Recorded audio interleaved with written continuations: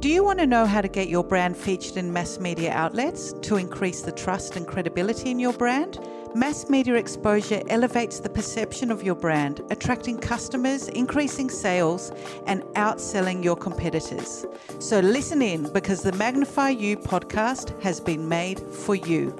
I'm your host, Monica Rosenfeld, and I've been running my PR agency, Wordstorm PR, for 20 years. Over that time, we've worked with literally hundreds of brands and positioned our clients as the go-to media spokespeople for their industry. I'll be talking to journalists, talent agents, media professionals, and inspiring entrepreneurs about what it takes to get your message in the headlines. Welcome back to what is the final episode of Season 1 of the Magnify You podcast. I'm your host, Monica Rosenfeld, and this week I'm delighted to welcome into the studio none other than Katrina Strickland, who is the editor of The Good Weekend, which is that fantastic juicy magazine that comes with the Sydney Morning Herald and The Age every Saturday. Welcome, Katrina. Thank you so much for coming in. Thanks for having me, Monica. We're going to start by asking, just please describe your role as the editor of Good Weekend for us. What does it entail? Oh, okay. So Good Weekend is a weekly magazine inserted into the Sydney Morning Herald and The Age newspapers every Saturday. And it's also, our stories go online also at the Brisbane Times and WA Today. So I like to think of it as a brand or a masthead rather than a print magazine, but the print magazine is, I guess, its heritage and its heart and soul and its kind of main thing. But we're going to have events next year. We're hoping to do a podcast next year. We've done some merchandise, and we our stories live online. So it's really a brand, I guess, that lives mostly in print, but not only in print. Right. Yeah. I guess like all content nowadays, it's repurposed in different ways to reach different people. So exactly. Very smart.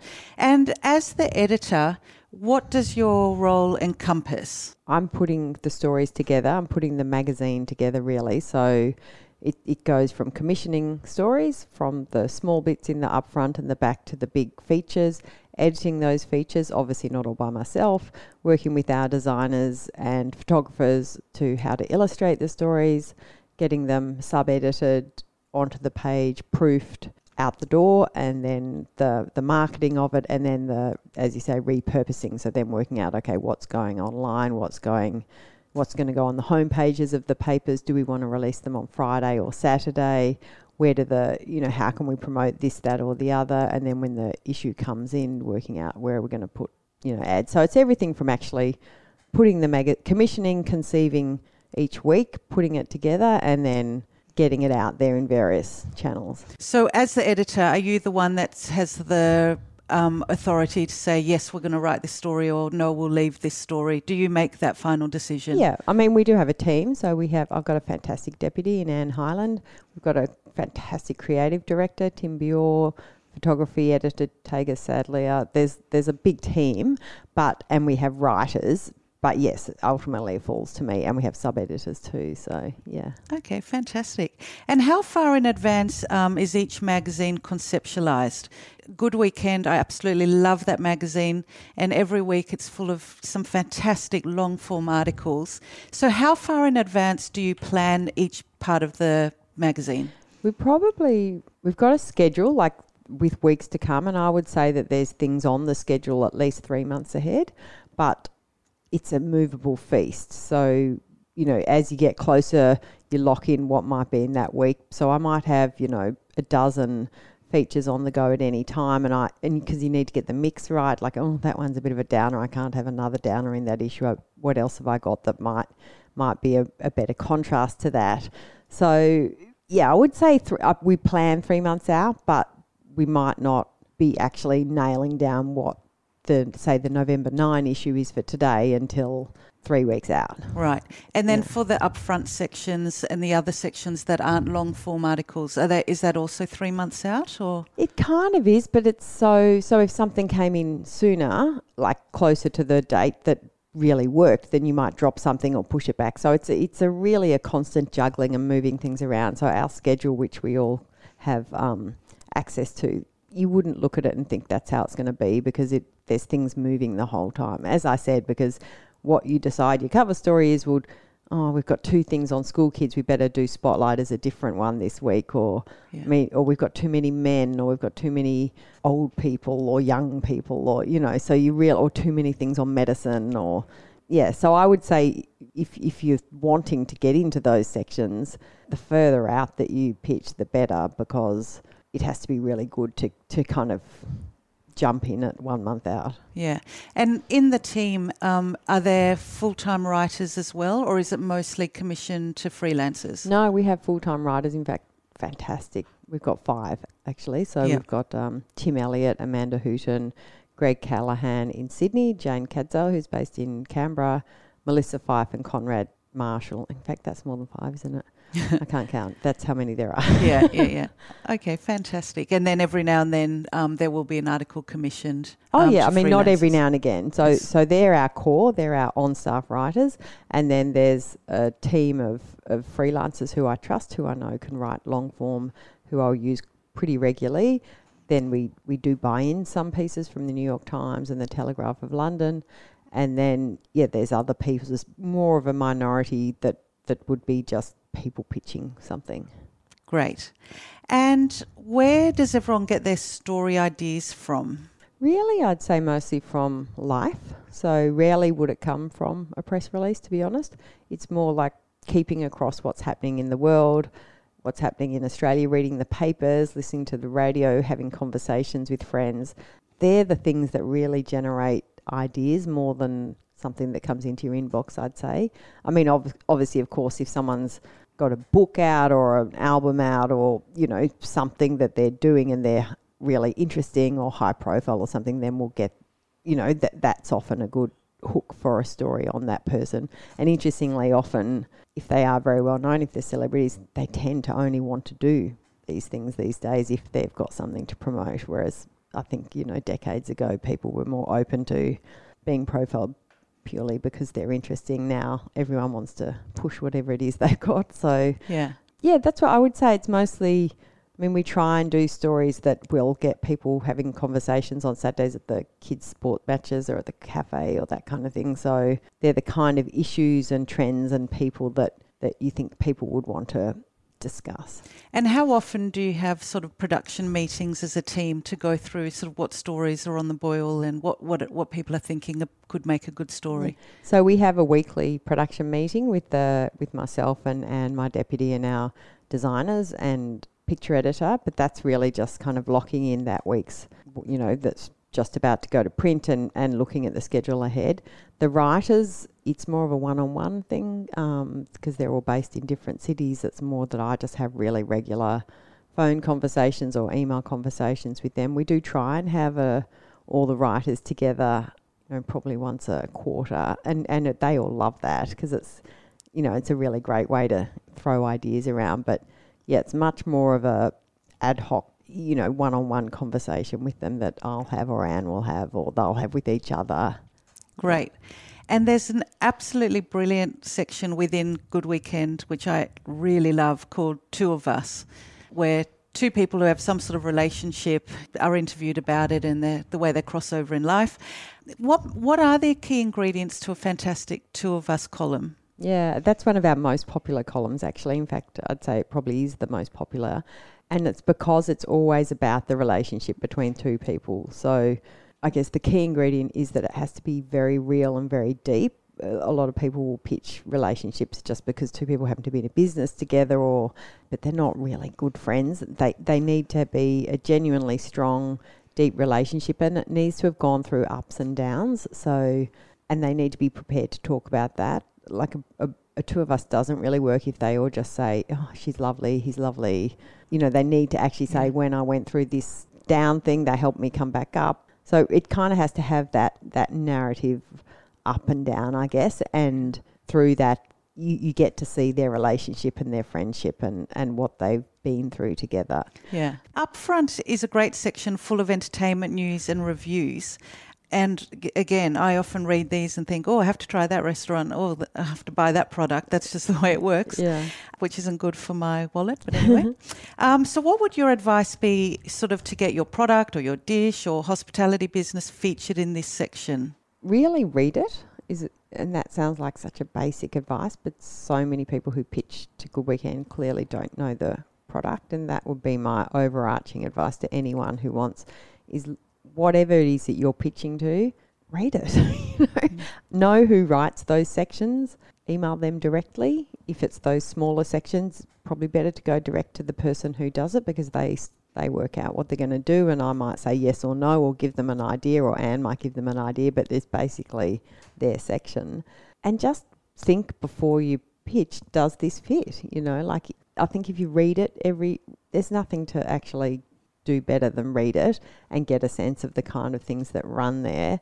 And just, if that's not right, like if it's a small thing in a tiny little somewhere or another, it might, why is the reason that someone in Melbourne, that's the one thing I often say, is when the vast majority of our audience is Melbourne and Sydney. So what you have to think is, if you're in Sydney, say, why would someone in Melbourne be interested in this? Now, they might be, like it has to be something that you can kind of, that someone will be interested in who's not necessarily where you are. And in that upfront section, it's always full of great images. So how important is a good image when you're pitching to someone like Greg, who writes that section? Well, he will source the image, so you don't have to provide that. But to get his sort of attention. Yes, I mean, we definitely need to. We do quite a few conceptual things, like he just did one that's, I think, coming up in a few weeks about cloud spotting. So obviously you can, get a great picture of the sky. But some of the other ones our picture editor does go, oh my God, how am I going to illustrate that? So if there's a great possibility of a photo, that certainly helps with anything really, because magazines are visual as well as written word. So pictures are very important. And how many pictures would you and your colleagues receive every day? Hundreds. And are you actually able to read all of those? No. So how do you sort of skim the list to sort of see what could be a story? Yeah, I mean, that is my constant battle weekly, because, putting out a weekly magazine, it's like a train coming into the station, and it's going to get there whether you're on it or not, kind of thing. So it's a constant juggle between doing the production on the issue that's coming, reading stories and assessing, that have already been commissioned and filed by writers, and then looking at what's coming up and looking at what's coming into your inbox. I mean, I find if it's just really generic, I don't tend to even open it. I'll look at the subject line, and because we get so many that are clearly not pitched to us, we're just on some big mailing list. If the subject line doesn't make me think, oh, I need to know that, I delete without opening. Sorry, people, but I do. I couldn't get my job done if I didn't. If it's addressed particularly to me and it looks like it's something, I'll try and open it and reply. But again, I just don't have the time to do that on everything. I mean, it really has to be relevant to us. So that's my main advice and it's such an obvious thing. I don't know why more people don't do it. Look at the publication and work out if it's relevant to them or not, because there's so much that I get that I don't need to open, because it's never going to feature in Good Weekend. It's not right for us. It's right for other places. And can you sort of remember any specific pictures that really got it wrong? That just, I mean... Oh, well, actually, we all laugh because this happens all the time, and we could all do it ourselves. The ones that are addressed to your competitor magazine never do anything but get a chuckle. I got that a lot at Channel 9. I worked at a current affair, and it was constantly, oh, we'd love to be on Today Tonight. Yes, exactly. That doesn't really help. I do think if you have worked out that it's specific and it should be for that magazine, address it to the writer or the editor that you are pitching it to, rather than just sending a generic email. That'll help. And just don't spend too much time writing, making it pretty, because no one really reads it. They just want to know what it's saying.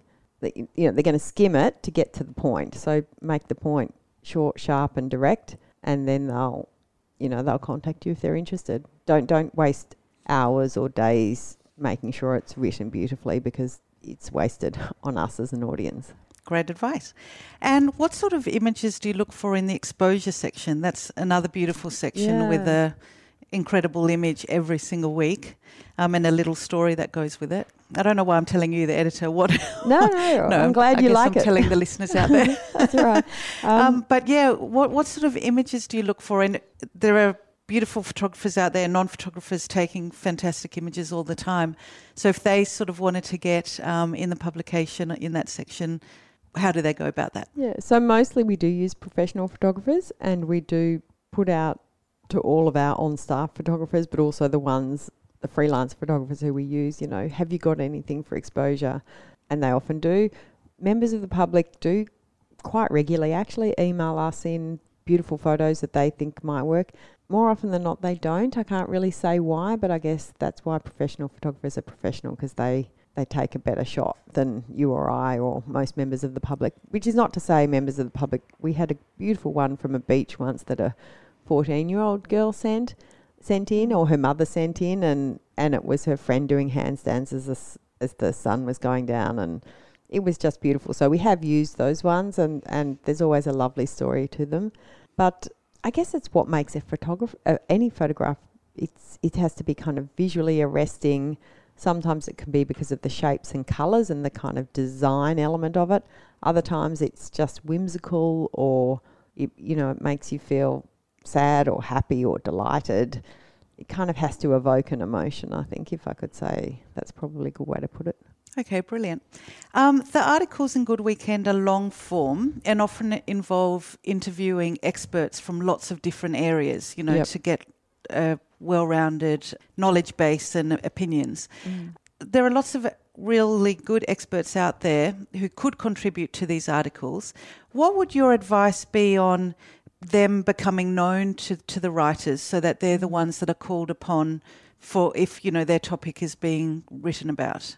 That's really hard, I think, because it's so random, isn't it? You don't know what stories we're writing, so you might send in about a person, but if it's not at the time that we're doing that story, it'll just go in the bin. So, yeah, I would just say when you've got something that is really newsworthy, make the contact then, and then I think once you have the relationship, when you have something that's really newsworthy, again, you'll probably be able to email, and because they know you, they'll open the email and might see that even if they don't do a story, they'll at least look at it.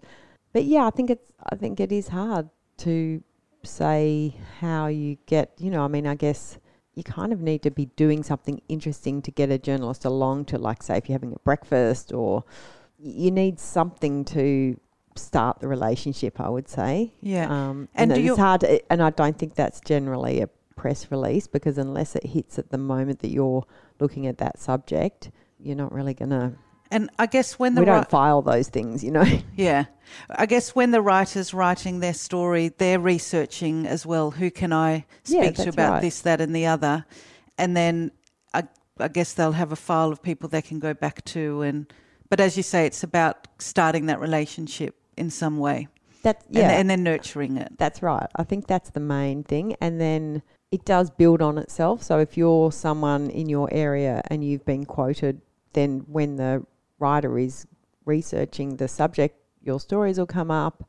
So they might think that you say smart things and have a good view on it, and then they'll, more likely than not ring you. I mean, that can get tricky, because there's some of those people who are kind of rent a quote are not the best people. They're just the best at managing the media. So you kind of don't want to only go to the very obvious sources, but it's always a good place to start if there's been someone because they know, if you ring them, they've got to ring you back quickly and not leave it for days. They're not nervous. They're not trying not to say anything because they don't want to say anything. Like the people who appear in the media, often they know how to do it.